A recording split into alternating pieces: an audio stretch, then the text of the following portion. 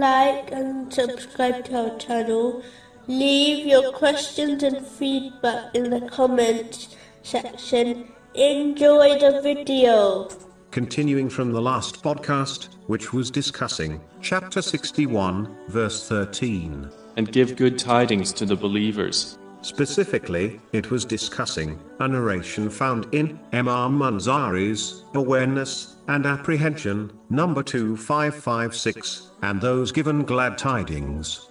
The next characteristic mentioned is that these Muslims mingle with the scholars and wise. A Muslim should always choose their companions wisely, as they will undoubtedly adopt the characteristics of their companions, whether positive or negative. This has been advised in a narration found in Sunan Abu Dawood, number 4833. When one accompanies and follows the footsteps of the righteous, they will not only adopt pious characteristics, but it will prove their love for them, and this will cause them to end up with the righteous in the hereafter. This has been advised in a narration found in Sahih Bukhari, number 3688. A Muslim should accompany the righteous and wise, otherwise seek seclusion, as safety lies in this, especially in this day and age. The next thing person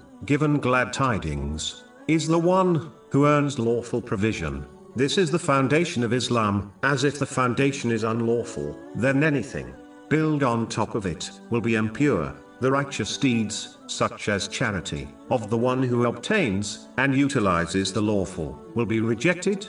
This has been warned in a narration found in Sahih Muslim, number 2342. A Muslim should understand that their provision, which includes wealth, was allocated to them over 50,000 years before the creation of the heavens and the earth, according to a narration found in Sahih Muslim, number 6748, and this can never change, so there is no need to obtain and utilize the unlawful, as this leads to difficulties in this world and a severe punishment on a great day.